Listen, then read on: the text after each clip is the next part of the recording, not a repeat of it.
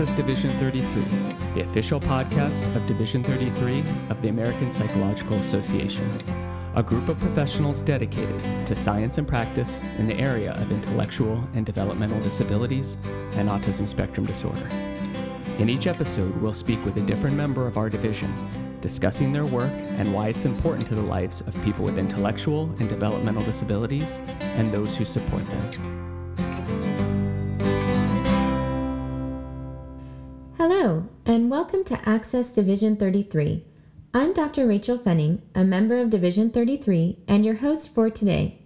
In this episode, we'll be speaking with Dr. Gail Orsmond about the role of siblings in future planning for individuals with ASD. Dr. Orsmond is the Associate Dean of Academic Affairs in the College of Health and Rehabilitation Sciences, Sargent College, and an Associate Professor in the Department of Occupational Therapy at Boston University. She's a developmental and clinical psychologist who conducts research to understand how the family, social, community, and school contexts are crucial to the development and well-being of adolescents and adults on the autism spectrum. Dr. Orsmond's research has been funded by the National Institutes of Health and the U.S. Department of Education's Institutes of Education Sciences. She's a fellow of Division 33 and is a past president of the division. Hi, Dr. Orsmond, welcome. Thank you. So today you're going to be talking about future planning for individuals with ASD.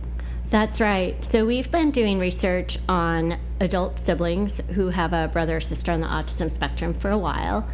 And a lot of my research has focused on just understanding what their concerns are, what their hopes are, and we are finally at the point where we are developing a program for adult siblings to help them work with their families to plan for the future. That's really exciting. Can you share a little bit more about what your program looks like? Sure. So this is a project that's funded by the NIH, which is the National Institutes of Health, and it's in collaboration with my colleague Kristen Long, who's also at Boston University.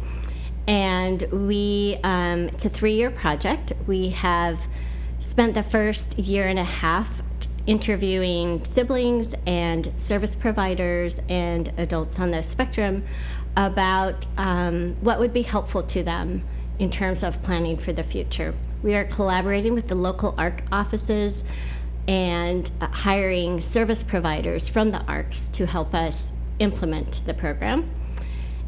And we learned a lot in the interviews with siblings and adults on the spectrum and service providers about what some of the barriers are to siblings being involved with their families to plan for the future. First off, it's really important to involve siblings when they want to be involved or when they can be involved, because they are often the person who is still around for the long run. Mm-hmm. And some adults on the spectrum need a lot of direct caregiving. Others just need somebody to check in with them, make sure everything's going okay. What we have found through this study, as well as some prior research, is that siblings often want to be involved. They want to talk with their family members.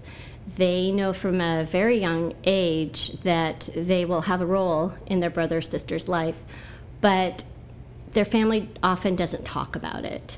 And we know from research with parents that they are often reluctant to talk with siblings because they want the sibling, especially as a young adult, to make choices about their own lives and not to stay at home or close to home so that they can just be involved.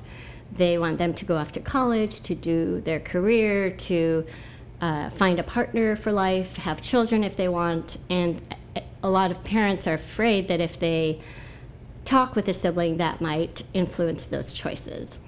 But we hear from siblings that they really want to have those conversations and they're not sure what their parents expect of them. And so there's this unspoken of territory. And so our program is designed to help adult siblings learn how to have those conversations with their families. It's very skill-based, so they learn how to communicate effectively with family members about difficult topics, how to bring up the topics. It's also focused on problem solving. We provide a bit of information about services, adult services, and how to navigate them. There are a few unique aspects of our program. We are delivering it via telehealth, which means that the ARC service providers are meeting one-on-one with an adult sibling through Zoom, which is like Skype for people who don't know what that looks like. And so we are accommodating the adult siblings' busy lives. So they're often doing this in the evenings or weekends or lunchtime at work, and that's working really well. The other unique pieces of the program are the fact that it's very skill-based.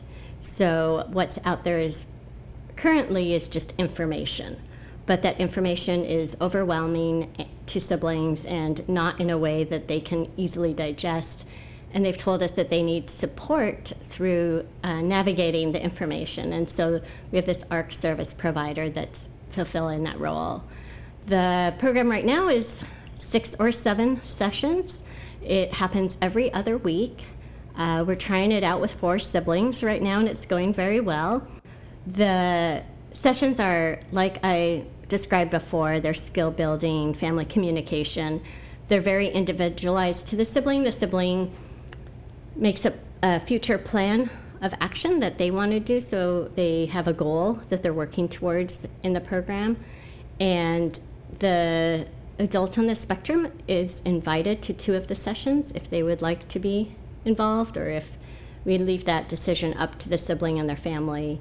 And then there's a lot of home practice assignments for the sibling where they talk with their family members about what they're doing in the program. So it really does involve the whole family.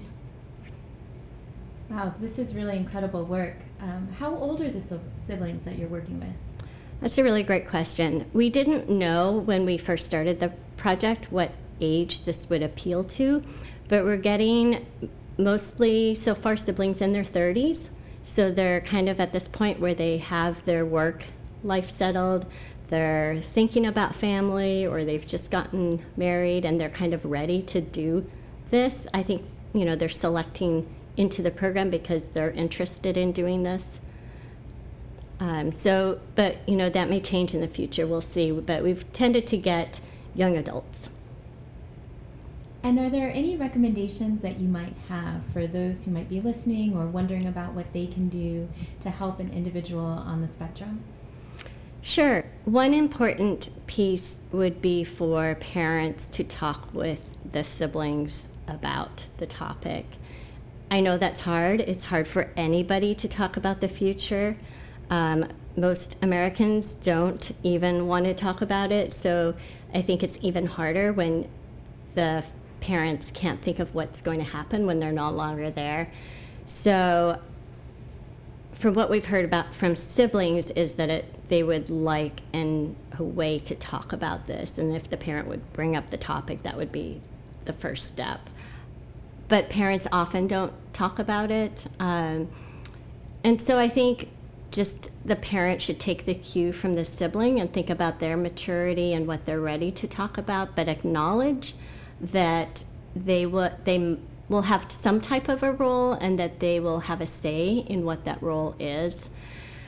The other piece that we've heard as we've been doing the project is that there may be other people in that adult on the spectrum's life who could be involved, and so in the future we would like to expand the program to accommodate different scenarios. So we've had a parent ask if the group home service provider could be involved and be the person, or we had a sister-in-law and another family member. So I think there's a lot of room to involve anybody who would like to take on that role. What is the next step in this work? So right now we're doing what we call an open trial, where we have a manual for the program. We've written the manual, and we are trying it out with 4 siblings at 2 different ARC locations. And we've been tweaking the program as we've gone along based on their feedback and what we've observed. The really great thing is we haven't had to tweak very much. It's been working really well, and it's amazing to watch these siblings talk about these really tough issues. The next step will be to run a small randomized controlled trial where half of the siblings will be enrolled in the program and the other half will be randomly assigned just to some information that we will provide on our website. And that will tell us really whether the program seems to be effective and is really beneficial to siblings, and hopefully we will have some indicators that it is, and we will apply for grant funding for a larger trial. Great. Well, thank you so much for doing this work and for sharing it with us today. Thank you. Please tune into our next episode when we interview another leader in the field of IDD and ASD research. If you'd like to suggest a topic for a future episode, please visit our Division 33 website at www.division33.org and use our contact page with the subject line podcast. To all those professionals working in the field, thank you for the work you do. And to those individuals with IDD and ASD, and those who support them, we're here to help.